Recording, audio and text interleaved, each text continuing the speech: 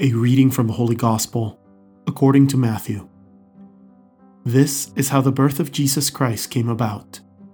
When his mother Mary was betrothed to Joseph, but before they lived together, she was found with child through the Holy Spirit. Joseph, her husband, since he was a righteous man, yet unwilling to expose her to shame, decided to divorce her quietly.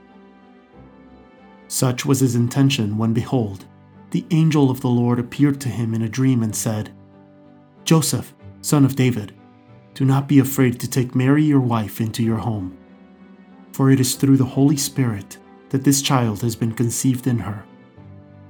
She will bear a son, and you are to name him Jesus, because he will save his people from their sins."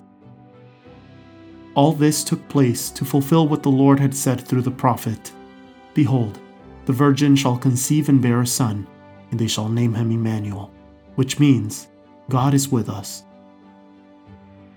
When Joseph awoke, he did as the angel of the Lord had commanded him, and took his wife into his home. The word of the Lord.